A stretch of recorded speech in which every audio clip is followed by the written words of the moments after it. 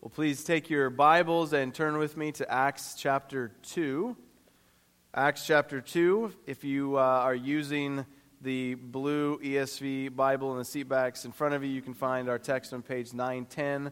On page 910, we're in Acts chapter 2, looking at verses 22 through 36. Acts 2, 22 through 36, page 910 in the Bibles out there. I've entitled the sermon, "That You May Know for Certain." And the key words for our worshipers in training are resurrection, poured out, and Lord. As we begin this morning, I want to front load this sermon with some application. Last week, we saw Luke's description of some of the things that took place on the day of Pentecost, after the ascension of the Lord Jesus into heaven. We're told that the disciples of Christ on that day, as they were gathered, waiting for the promised baptism of the Holy Spirit, they were gathered, waiting, and there was a sound of rushing wind, and there were tongues as of fire divided and distributed to those gathered, and they were filled with the Holy Spirit, and they proclaimed the mighty works of God in languages understood by this multilingual crowd. This was a fulfillment of what many of the things that God had been promising all throughout the Old Testament, that we see John the Baptist expect in his ministry in Luke, that we see Jesus expect in his ministry, and what he leaves the disciples with, his last words his last words for them before his ascension revolve around the kingdom of God and the Holy Spirit coming to bring about these promises. And we understood last week as we looked at Acts 2, the first part of it, that this pouring out of the Spirit signified several things. God's kingdom had indeed been established on earth through the ministry of the Lord Jesus. And he was beginning the process of expanding that kingdom to the ends of the earth, as he told his apostles that he would do in Acts 1:8. God's people would therefore no longer be comprised, at least nearly exclusively, of Israelites. We saw that when the Spirit is given, he would empower Jesus' disciples who proclaim with boldness the mighty works of God. And this begins here at Pentecost when Jews, mostly Jews or Jewish converts from every nation under heaven had come to Jerusalem for the Feast of Weeks, culminating 50 days after Passover on Pentecost. They were there with speaking multiple languages that the disciples spoke, proclaiming God's word, emphasizing God's reversal of the judgment and the confusion that had happened at Babel in Genesis 11.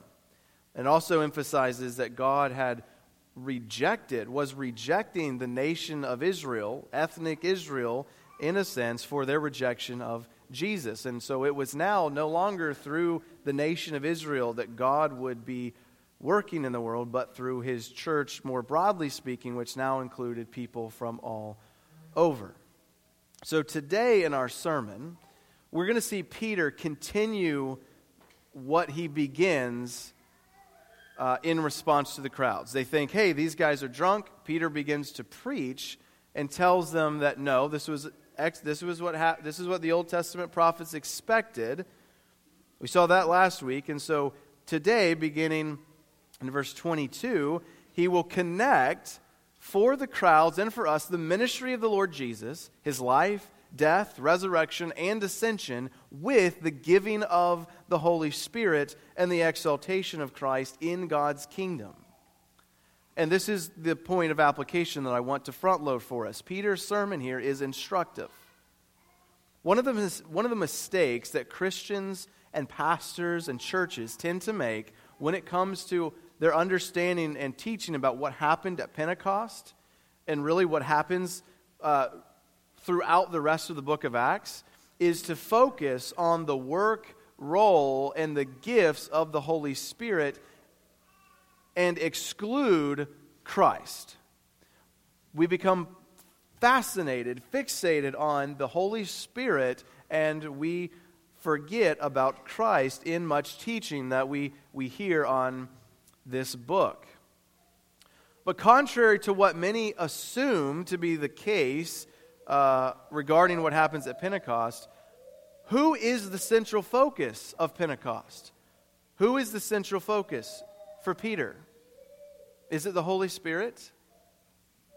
It is not. It is clearly the Lord Jesus. Immediately after quoting from Joel regarding the pouring out of the Spirit,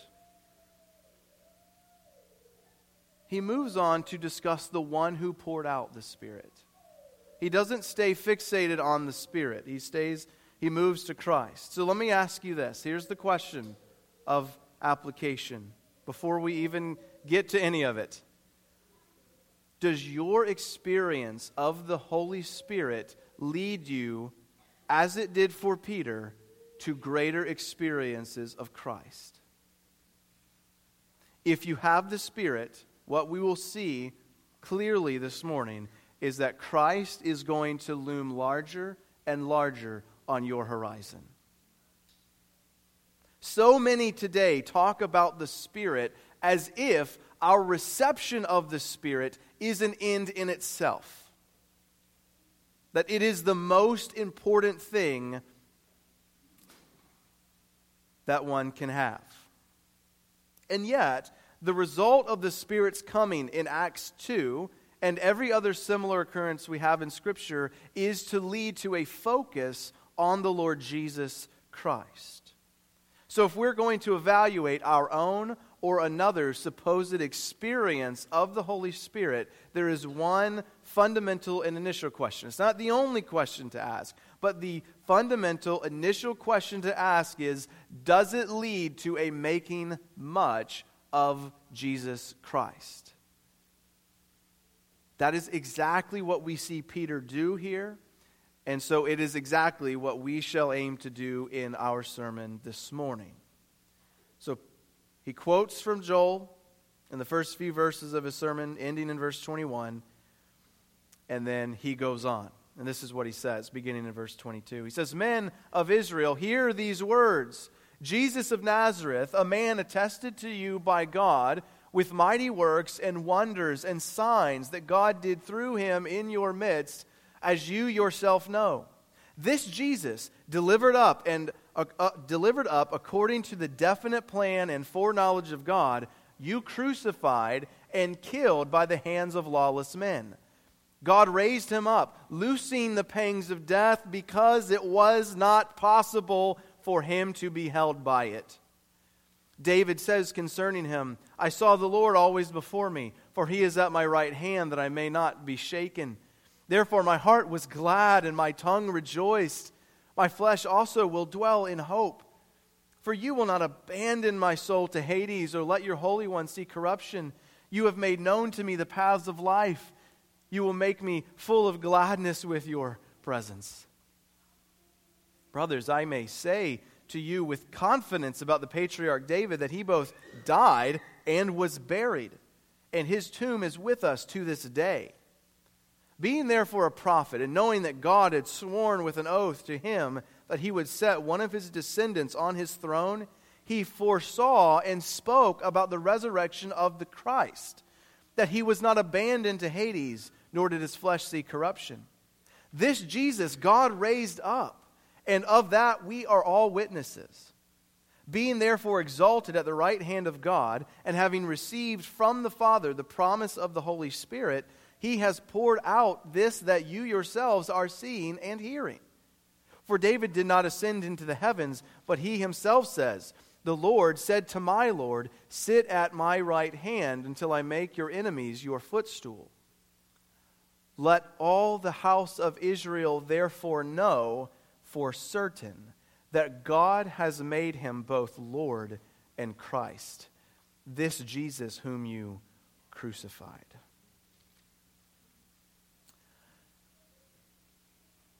I want to explore these verses under two headings this morning. First, in verses 22 through 24, I just want to see how Peter proclaims in simple, direct terms the facts about Jesus' ministry. In particular, his life, his death, and his resurrection. He states them plainly.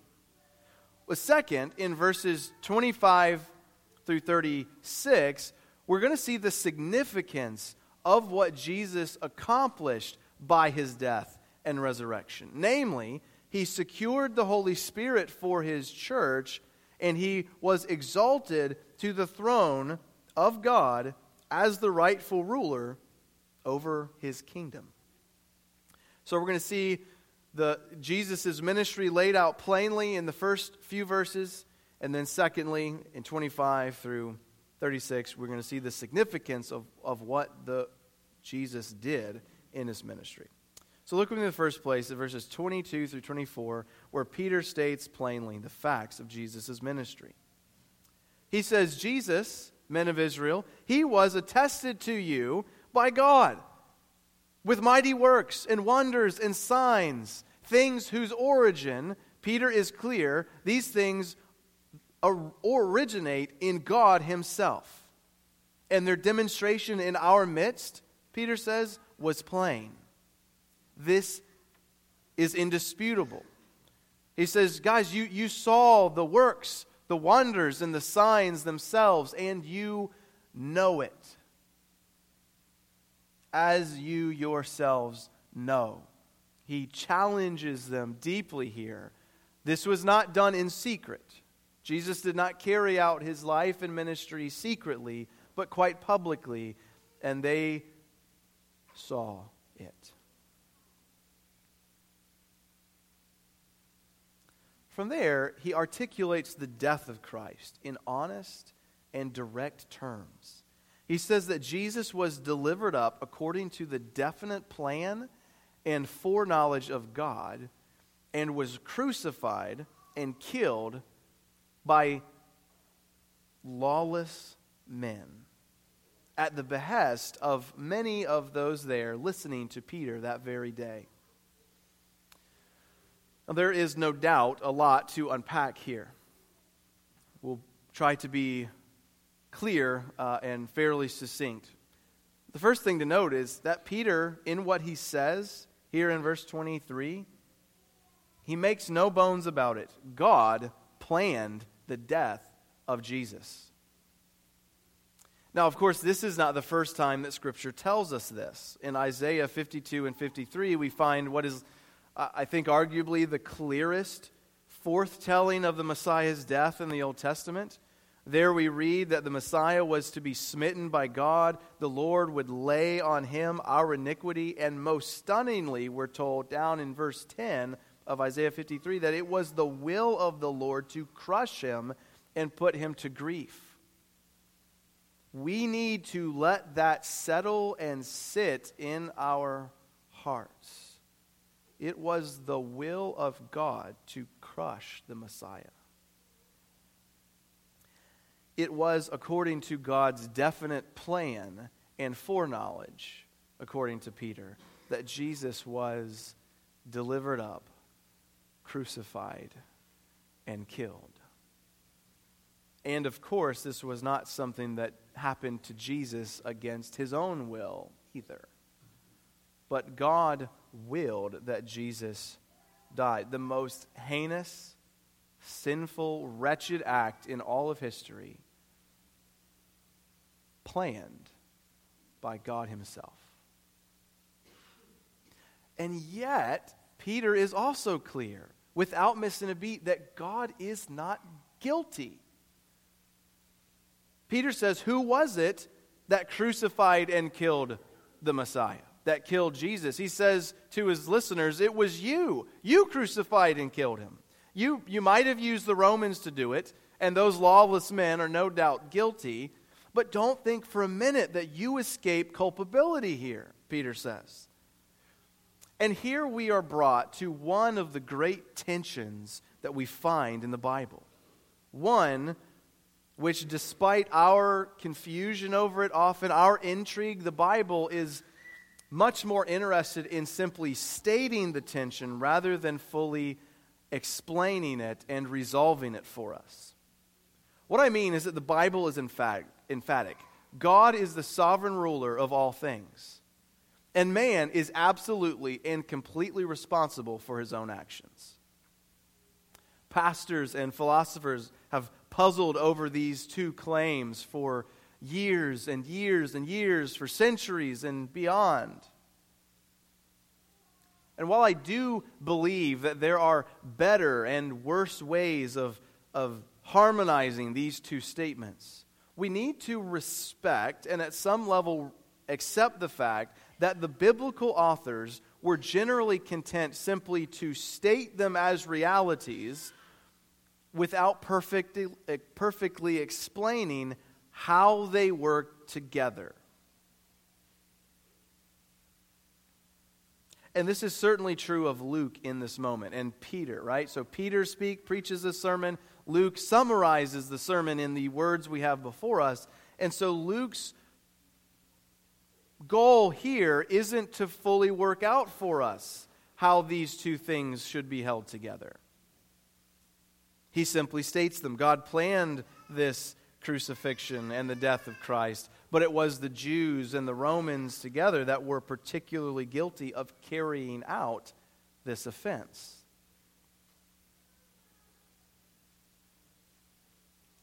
And so we need to look with faith, search the Scriptures and understand how these things work together, but to understand that at some basic level we have to grasp God is sovereign, but He is not sinful. We are not sovereign, and yet we are. But the story doesn't end there with the death of Jesus, nor with God's involvement in all of this. God planned the death of Jesus, but in verse 24, who was it that raised Jesus from the dead? God did. God raised him up, Peter says, loosing the pangs of death, because it was not possible for Jesus to be held by it. And that's another thing that we need to let sink in. It was not possible for Jesus to be held by death. You know, in a fallen world where death wreaks havoc left and right, we realize quickly, it's hard to forget, impossible in fact, that death stops and waits for no man. For no one in this room will death halt simply because you might want it to. So, a question. Are you afraid to die? Do you think about your death often or ever? And when you do, what are the thoughts that attend that thinking? What are the feelings and concerns that attend that thinking? Is it fear? Are you anxious about the day that you die, whenever it may be? Are you worried? Right, each and every one of us in this room is marching toward an inevitable death, save for the preempting return of the Lord Jesus from heaven. But if He tarries, every single one of us is going to die. And when we die, in our own right, we would never have any deliverance from the pangs of death. Right? In your own right, you should perpetually be held by that foul fiend. You would never escape its clutches. And yet, of the Lord Jesus, we are told, it was not possible for Him to be held by it, for Him to fail. In other words, for Him to stay dead. You know, we said in I think it was the very first sermon in Acts chapter 1, we said that the fact that Jesus Right?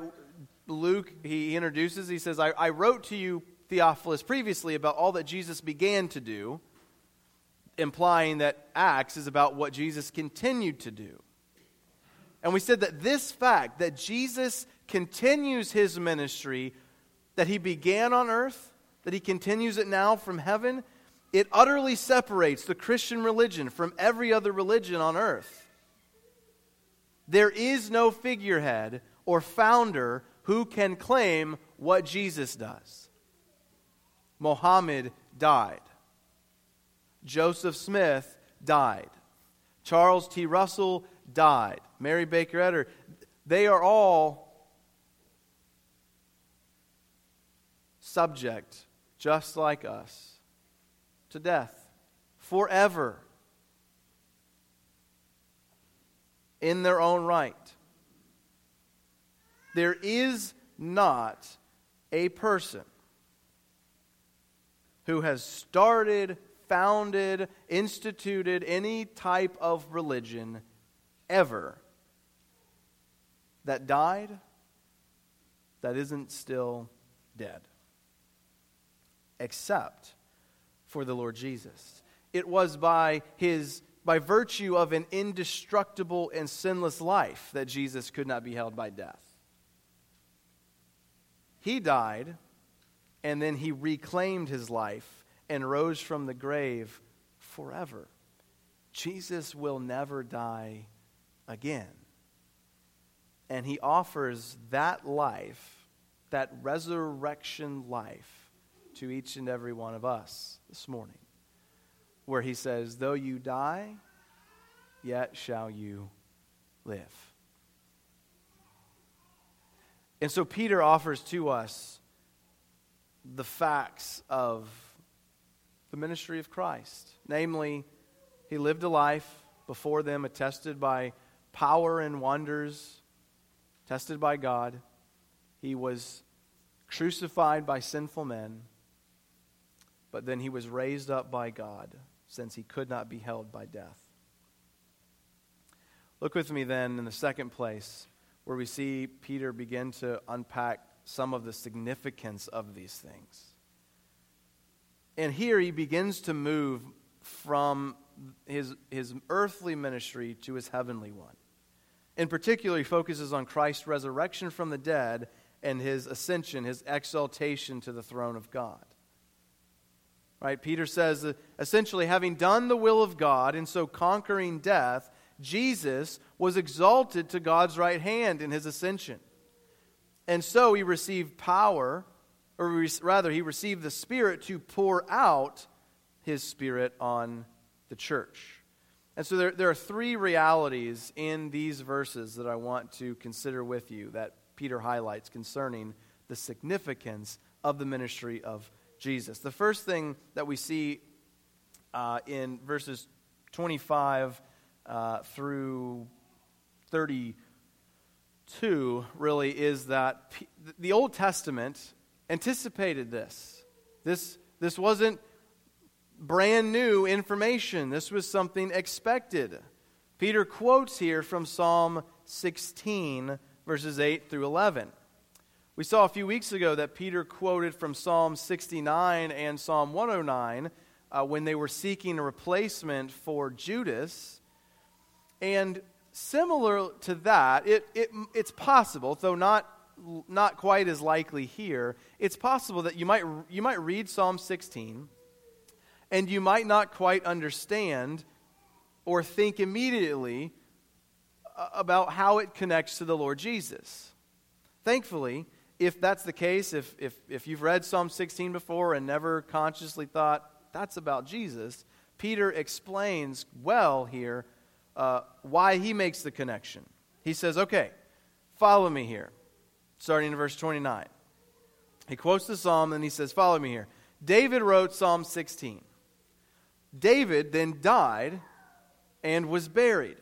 And he says, and very importantly, David stayed buried. In fact, he says in verse 29, his tomb is with us to this day. You can go see his tomb if you want. So he continues. So David's dead, still buried. But God had promised to him that a descendant of his would be on his throne. See that primarily in 2 Samuel 7. So, when David says that God would not let his Holy One see corruption, he wouldn't abandon his own soul to Hades, he was speaking about the resurrection of the Christ, since David died and stayed dead and did decay. He says he's looking forward to the Lord Jesus. And then in verse 32 he makes plain, we all witnessed this, that Jesus has been raised up. One significant aspect of what Peter is doing here is to help us to see that the Old Testament anticipated the resurrection of Christ. One thing that Acts is going to do, as we work through Acts, one thing it's going to do is to help us to read our Old Testament better. Right? Because if we do not grasp that Psalm 16 is first and foremost for and about Jesus, then we are going to struggle to understand it. And we're going to struggle to understand every other psalm and every other word in the Old Testament. We saw when we introduced Acts that at the end of Luke, Jesus had spent much time with Peter. He had spent much time with the apostles, explaining to them how all of the Old Testament, everything that Moses wrote, that everything the prophets wrote, everything we find in the Psalms, all of it is about him. And Peter makes the connection with Psalm 69, Psalm 109. He makes the connection with Joel chapter 2. He makes the connection here with Psalm 16. And as we'll see shortly, with Psalm 110. All right, these Psalms, for various reasons, they couldn't apply to David. Not fully, since he was merely a man and he died and was a sinful man at that, and he stayed dead. Therefore, they are about the Lord Jesus before they are even about David. And yet, as we see how they apply to Christ, we get a fuller picture of Christ. We understand more of him. We see more of him in the Psalms. And we are more greatly acquainted with our Savior.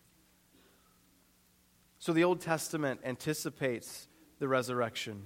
But a second issue of the significance that Peter raises for us here is that Christ's ministry, and here he moves on specifically to his ascension.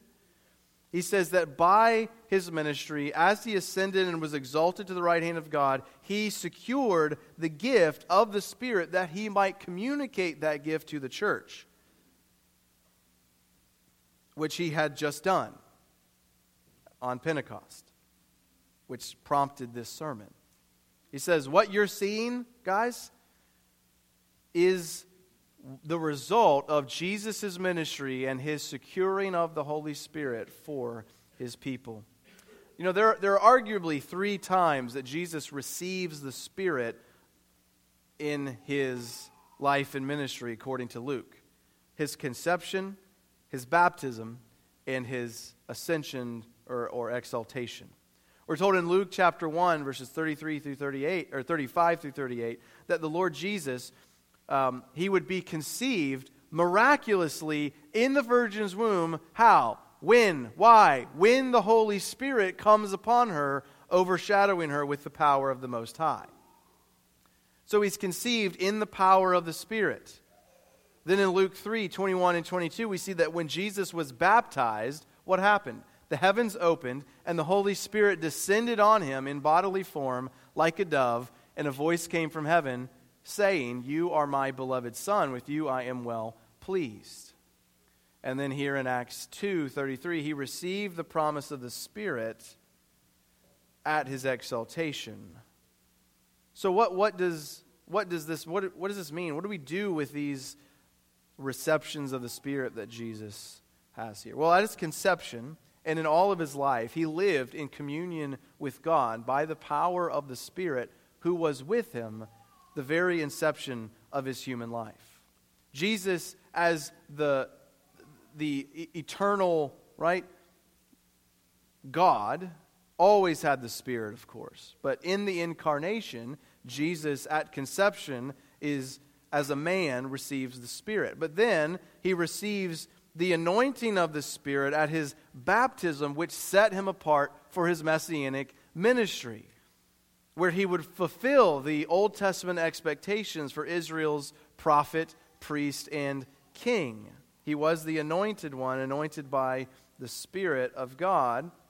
And then in Acts 2, having completely fulfilled his earthly ministry by living a perfect life, dying a sinner's death, and thereby conquering death once and for all, he secures the right to give his Spirit to the church, which he does, as we noted last week, in this concluding act of redemption. Right? And so what Peter helps us to see here is very important. Christ's work of redemption is, and there are different ways you could say this, but it's something like a singular and yet complex event. Right? Redemption, viewed as a whole, is you just see it, the work of Christ. It's one thing. It's not a bunch of different things, but there are various aspects of it or parts to it, right? You have his incarnation, his sinless life, his sacrificial death, his victorious resurrection, his glorious ascension, and the fiery baptism of his church. While these are all distinct and separate events, from one perspective, they cannot truly be separated out, and they are better seen as intricately connected stages of his redemptive work. If you remove one of them, none of them have any meaning or aren't possible at all. We need to think more fully, holistically about salvation and the redemption of Christ, of his people. Too often we focus too exclusively on maybe one part of it, right? We talk about his death and forget about his life, or we talk about his death and forget about his resurrection, or we talk about his life and forget about his death. We need it all. You know, the promise of the Old Testament, as we think about what Jesus accomplished in his ministry, what was the promise of the Old Testament? We said last week that, thinking about Ezekiel 37, it's that God would make his dwelling place with man. Right? Salvation isn't just that you get saved from your sins. It's not just that you don't have to go to hell. It's that God has made his dwelling with you. In Sunday school, we looked at John 14 briefly, that God has made his home with you. All of this union of God and man bringing us together is accomplished by the life, death, and resurrection of Christ, and it's realized in his ascension to the throne of God, where he sent his Spirit to make his dwelling in his people permanently and forever, rather than in the physical structure of the temple. So maybe I'm beating a dead horse here, but it's important that we get this. What happened at Pentecost, it's the final act or the final stage of the redemptive act, whereby the Lord Jesus communicates the benefit of redemption. Him, by his Spirit, communicates it always and forever to his church, the effects of which Peter reminds his hearers that they were then seeing at the very time of speaking. So Jesus gets for us his Spirit and pours out his Spirit upon us as we are brought into the church. Lastly, on this point, we need to see, and this concerns the significance, right, of his ministry, namely his exaltation, but particularly what it does for him in terms of sovereign rights over his enemies. We see this in verses 34 through 36. Peter says, again, look, David, he didn't ascend to heaven, right? He's still dead. Not only did he stay in the grave, but he wasn't the one who ascended to heaven, but Jesus did. And then he quotes Psalm 110. The Lord said to my Lord, sit at my right hand until I make your enemies your footstool. Peter says it's not David who ascended to heaven, but Jesus. And so, by virtue of his ascension, God has exalted him and has given him, by power and reality, what was already his by right. Jesus, the God-man, now sits at God's right hand as the victorious, conquering king, the victorious man, the second Adam, the last Adam, to sit on and rule, to sit on God's throne and rule over his kingdom. And in light of Christ's reception of this honor, this vindication of his life and ministry, Peter concludes this. He says, let all the house of Israel therefore know for certain that God has made him both Lord and Christ. You know, the word made here may be troubling for some. Right? Is Peter saying that Jesus wasn't already Lord in Christ, that he was somehow made Lord in Christ? Is this some kind of adoptionism or something like that he becomes the Son of God or he becomes the Christ? Or what's going on here, Peter? No, the point of what Peter is getting at here is that Jesus, in his resurrection, and even more pointedly in his ascension, Christ has arrived at his long-expected place of honor, but at God's right hand. Right? What was his by right is now his in power and reality. It as the victorious man. And now he awaits the ultimate defeat of his enemies.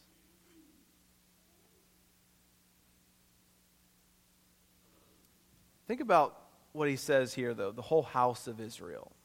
So let the whole house of Israel know for certain.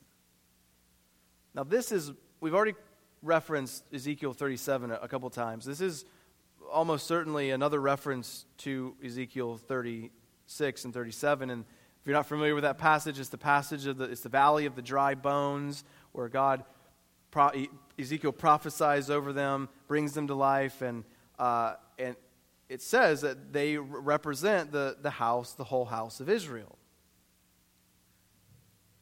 What happens in that passage is that God promises to reunite a divided kingdom.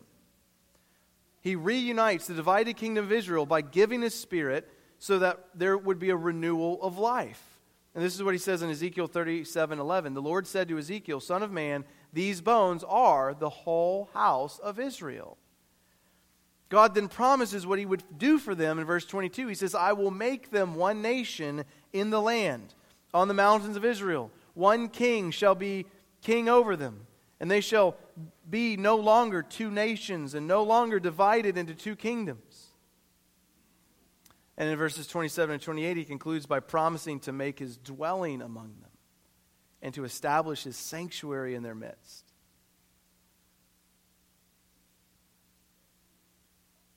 So there is a